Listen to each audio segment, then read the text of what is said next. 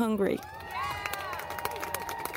Hello, hello, people. It's me, Lisa Lillian, also known as Hungry Girl. I am here at Hungryland today. I am so excited because, first of all, I don't have Mikey and Jamie with me today. That's not why I'm excited. I am excited, though, because it is a very special episode. We are going to dive into a topic that all of you have been clamoring for information on. And I am so excited about because I personally have been doing this, but if you want to guess, I'll give you 2 seconds. Okay, time's up.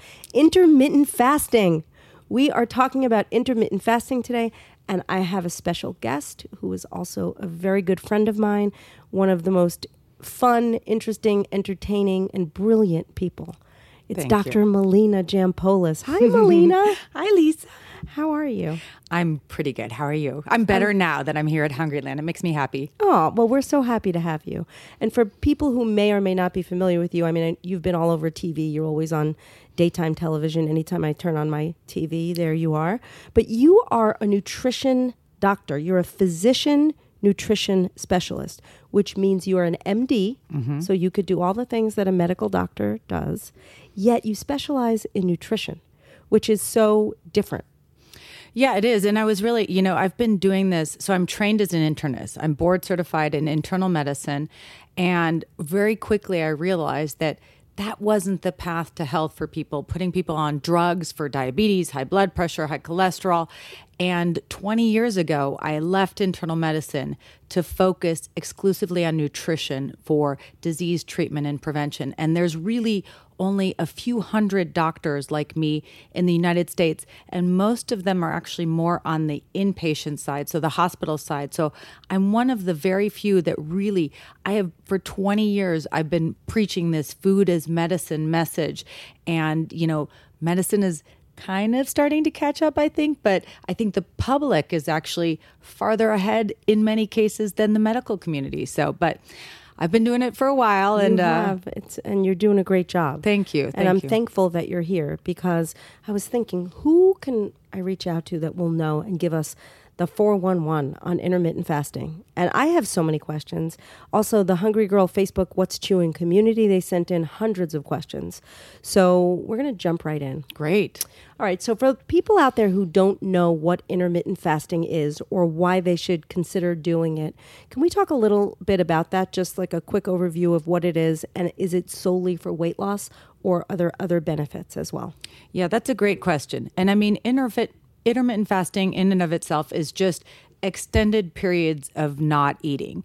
And so there's a lot of different types, which we can go into, but it's, fasting for a period of time more than just an overnight fast, which most of us do anyways, unless you wake up in the middle of the night with a good percentage of us. So, and it's something really, I know it's in the news now and it's very timely, but it's been around when you think about it in different religions and cultures all over the world for thousands of years. So this is nothing new. And I think if anything, I'd love your audience to understand that this really is not a diet fad. This is one of the most scientifically validated, and there continues to be more and more research looking at different aspects of intermittent fasting. And while many people start it for weight loss, there's actually a lot of research showing that it helps with diseases like diabetes and prediabetes when done correctly. It can help with heart health, and it can even help with longevity. Some of the scientific basis of restricting food for a period of time, the type of stress that causes on your body can actually stimulate your cells to regenerate themselves better. So there's actually maybe some anti-aging benefits to it and healing benefits from this time restricting your food and fasting for certain periods of time. So scientifically, yes, weight loss is a great bonus, but even if you don't lose weight by doing this, research has shown that you can help improve how your body responds to insulin, thereby decreasing your risk of diabetes. And there's many different things. It's actually very exciting, and we're really starting to see more of it the obesity meeting that I went to actually in Las Vegas, ironically, in November, they did an entire symposium on this. So this is really starting to move to the forefront of not just obesity medicine, but general nutrition medicine as well. That's amazing. I love hearing that because I have so many questions relating to that. So before we even jump into those, is there a period of time that is a minimum period of time to not eat in order to experience those benefits? Yeah, I think most of the research looks at a minimum of 16-hour fasts. As you're easing into it, you can certainly start with even a 12-hour fast. I think there is clinical benefit to that.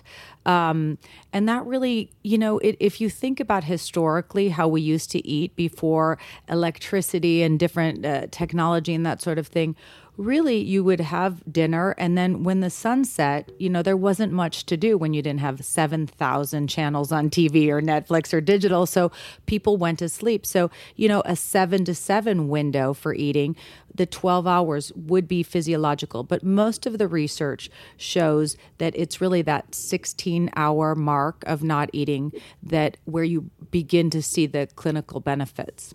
And that's actually what I do. I do the 16-8.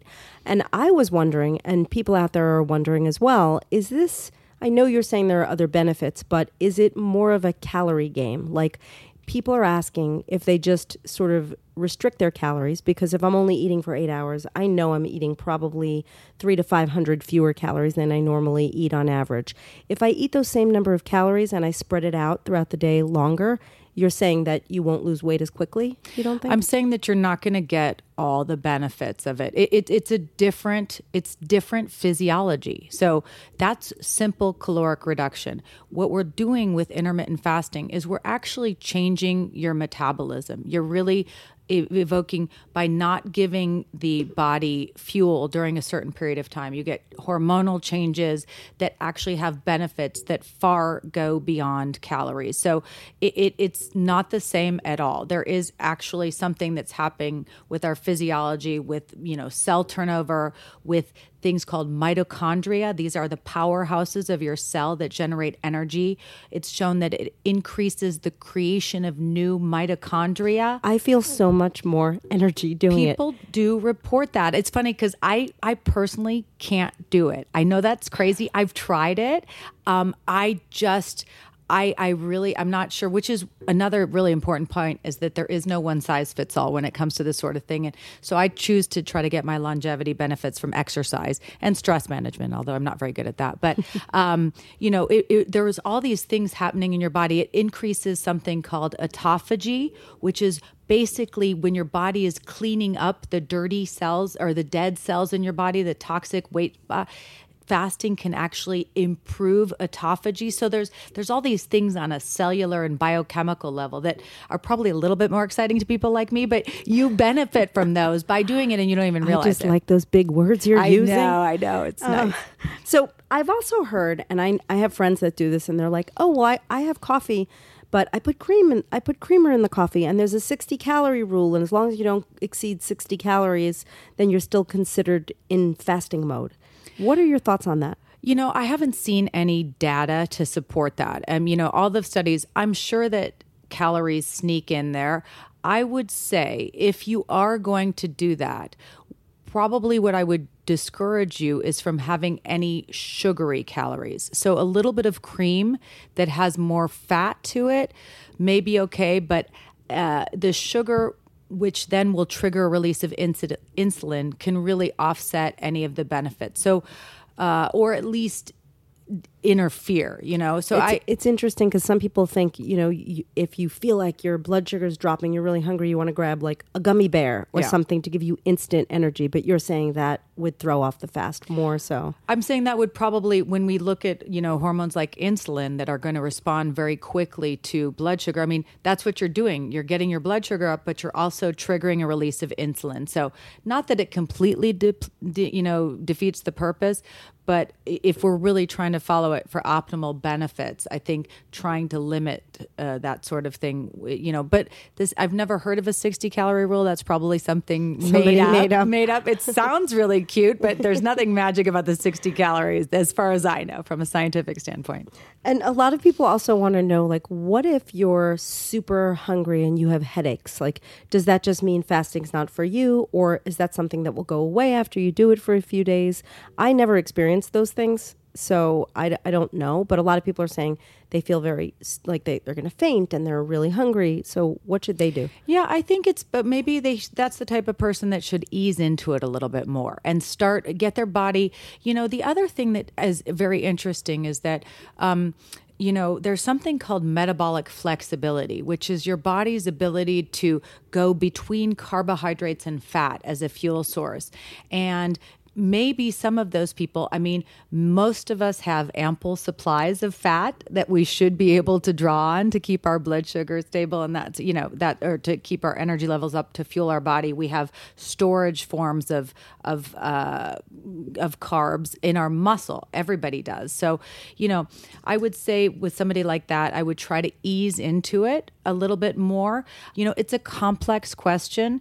But then again, for me, I really have a hard time with it. I have tried it.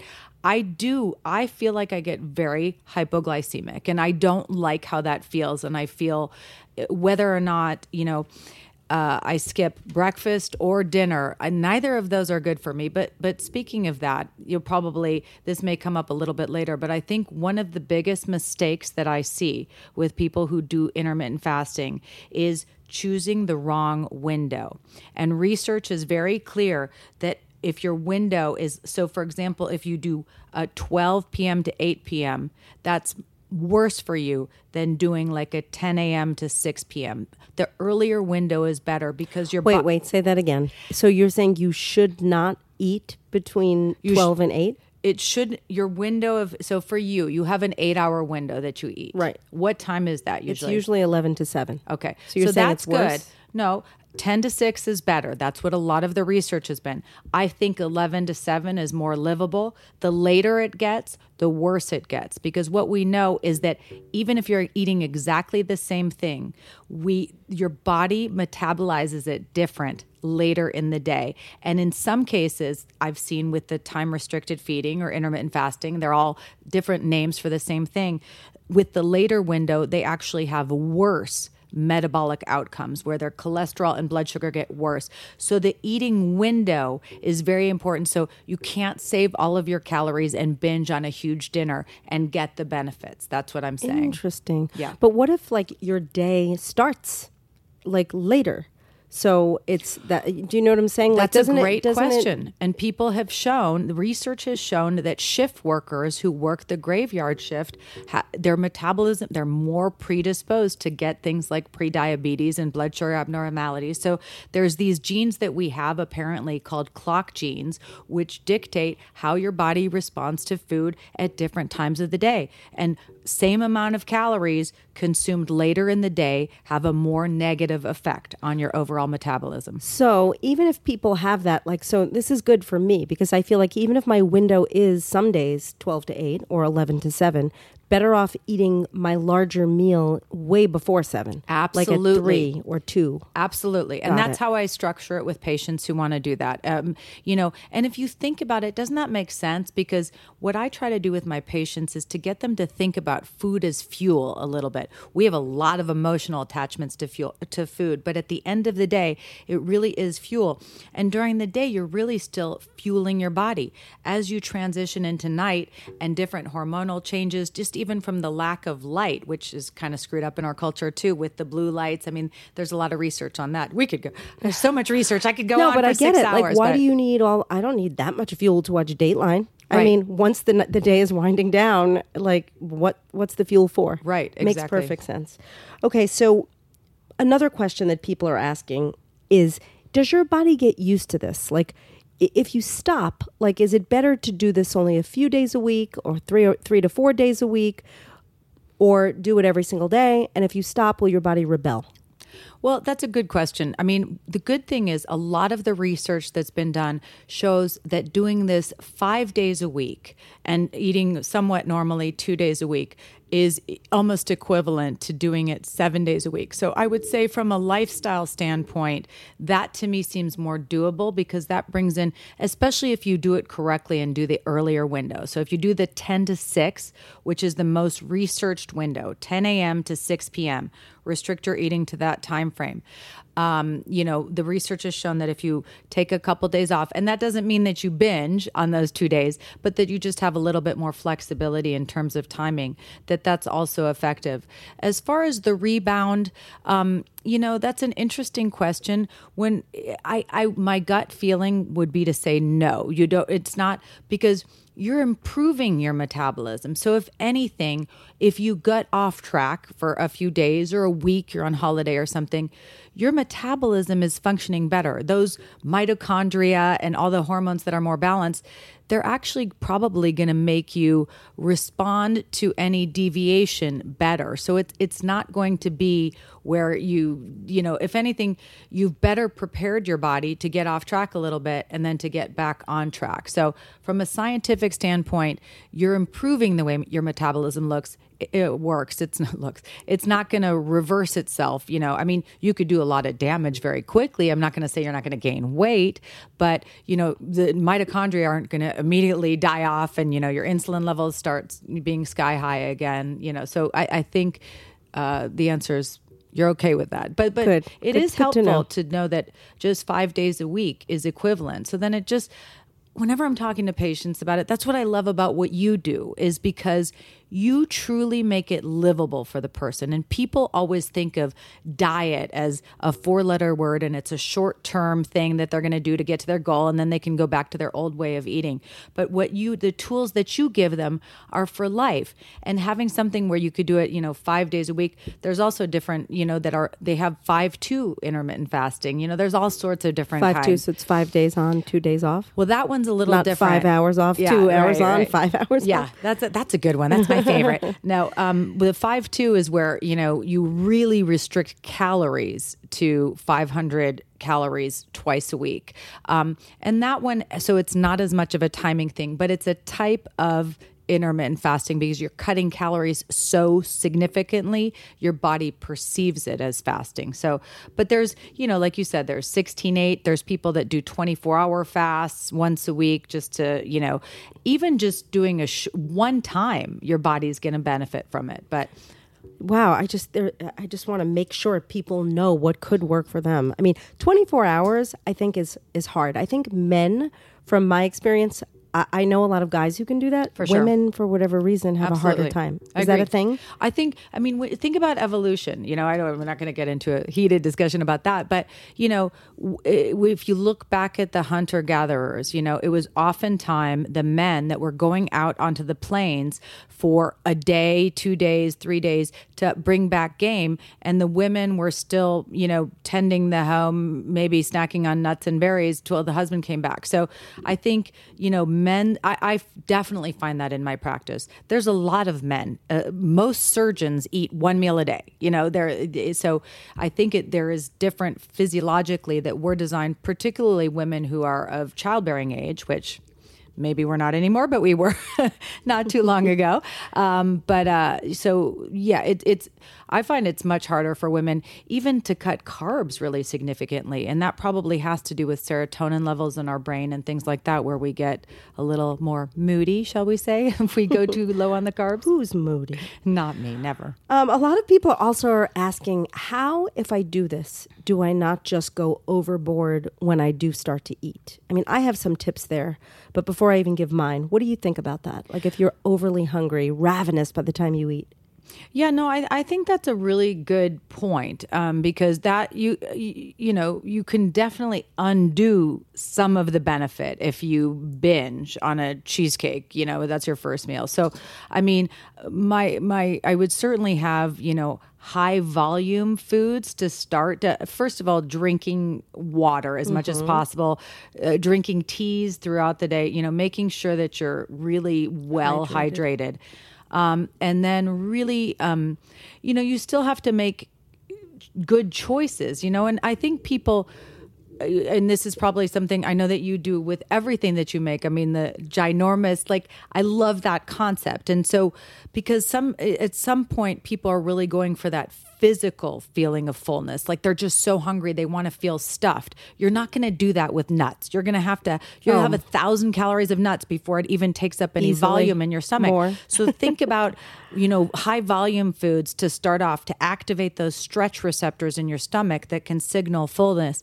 And also, slowing down a little bit. So things that take a little bit longer to chew. I mean, whatever tricks you have for, in life in general for between meals, applying those more regularly and just being smart about it. I mean, don't go to a restaurant that has your favorite focaccia bread and be like, yeah, bring out the bread basket after I've fasted for, 16 hours. That shouldn't be any problem. Yeah. I mean, for me, I like to go for something that has about 100 calories as my first foray back into chewing. So I tend to go for like a nice orange or something that's juicy and satisfying, and wait about 15 minutes and then say, oh, I'm feeling it. You can actually feel your body sort of starting to metabolize or digest the food, and it makes you feel satisfied. Mm-hmm. So if you just slow down a little, I agree that that's extremely helpful. And for me, I would do better if I were doing it. I would go for protein. So for me, if I just didn't, and maybe this is why, I think people have a sense for when they have blood sugar irregularities, because I drop. If I did that, it would actually make me hungrier. So I would go for like and I love the 100-calorie thing because it's just easy and you don't have to think too much about it and overanalyze. But I would probably do like a Greek yogurt to take the edge off. Right. That's so funny because I'm such a protein person. I eat every single day. I'd say I have at least 4 or 5 egg whites at some point throughout the day. But when I break my fast, for whatever reason, I don't go for that first.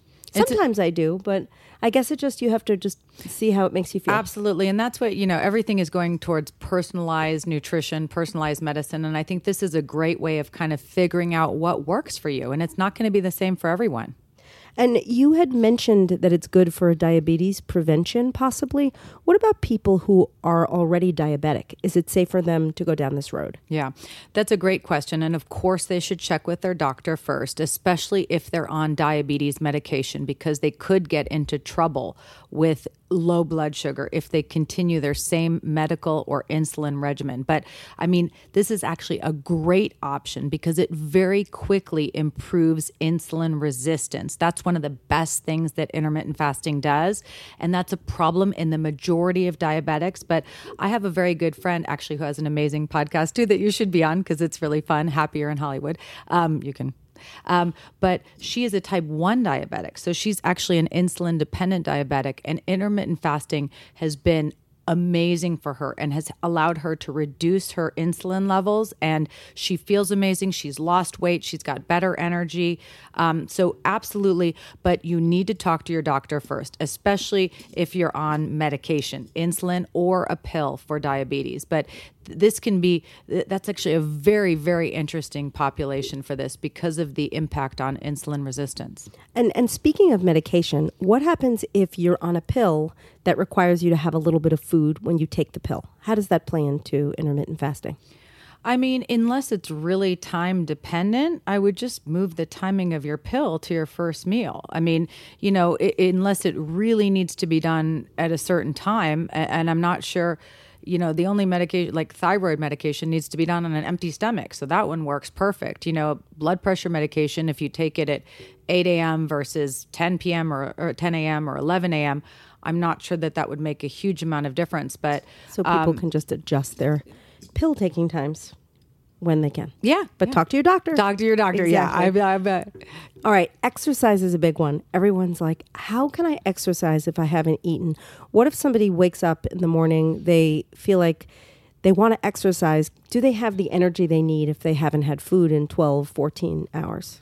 That's a really, really great question. And I'll be perfectly honest with you. Like, for the majority of my career, I have discouraged people from exercising on an empty stomach because of exactly that reason. I felt like it would not give them the energy to perform optimally.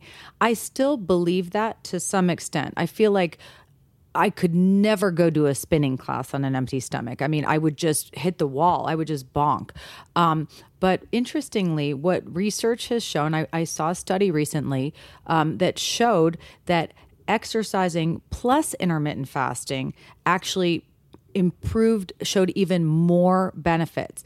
Now, I'm not sure when that exercise was done. Was it simply the combination, or was it done fasting? Again, I think, well, since I recommend doing the window a little bit earlier, I think it could work. But if many people, when they work out first thing in the morning, don't like to eat, so I'm not pressuring them as much as I used to get something in their stomach. I still do get a little bit concerned about maintaining muscle mass, especially for people as they get older and it's harder to build muscle. Because if, the body's not that smart, it would be great if we exercised on an empty stomach and the body knew only to go to fat and never to go to muscle. Only. If only. But it's not quite that smart. So would water help? Like if someone has like a lot of water and they're very hydrated before they exercise, could that possibly help? Absolutely. It should, but still, it's hard to answer that question because it all depends on what their meals are made of. So if they're on a low carb diet, for example, and they don't have a lot of the storage form of glucose, of blood sugar, they might be somebody who would bonk a little bit more. But then, the body does seem to, when I said that metabolic flexibility, like it may over time actually help you use fat for fuel better during a workout. So increase fat oxidation, burning fat for fuel. So, I think the jury's still out on that. But I was impressed to see you certainly shouldn't stop exercising if you're doing it, because they have complementary benefits and they really seem to work synergistically. The idea of on an empty stomach or not, that's a little bit more, I don't think science has answered that question yet. Okay. And is there anything else that you want to add about intermittent fasting? Anything you think we haven't covered? No, I mean, I think, like you said, I think it's important. There's a lot of different ways of doing it. There's no 100% right way. There are some wrong ways. I mean, I think like I said, I think one of the most important things that I hope people listening to is to shift the window earlier. And you know what? I remember in the old days, it was a big thing, like don't eat after 7. The kitchen is closed after 7. That's basically what we're talking about. Because if you don't eat after 7, you're already doing a 12-hour fast to start with. So, I mean, some of this just makes good sense. And it's what we've kind of been saying for a long time. It's just bringing a little bit more science and maybe stretching that window a little bit. I mean, and then just using it it doesn't have to be hard and fast. I think, not being so hard on yourself and not having as an excuse to then eat poorly during whatever window you define. I mean, it gives you a little bit more flexibility, but so does everything that you recommend to people. Like your plan is not about deprivation, it's about enjoying your food. It is. And I love the idea of eating a larger meal before the end of your eating window. Have it like back into it and then just have something light towards the end of that. I'm definitely going to do more of that. So Great. Thank you for that. My pleasure. And Melina, where can people find you? Like people are probably going to be clamoring to hear more from you. Where are you? Well, I'm right down the street from you. So no, my office is in Valley Village. I mean, my website, drmelina.com. I'm not as active as you are with it. I'm too busy. I love this stuff. I probably should make an effort to, talk about it more. I've written 4 books. So my last one, I'm working on a new one now, but it's going to be a while because I'm too busy. But the last one, Spice Up, Slim Down, I'm kind of obsessed with the healing power of spices and herbs. And I'm working on a new one that's looking at spices and longevity. So instead of making everything about weight, it's more about health and optimal living and everything. But with the old book, which you contributed a recipe, thank you so much. But 100% of the profits from that book go to an organization called Action Against Hunger, which helps support childhood malnutrition across the world.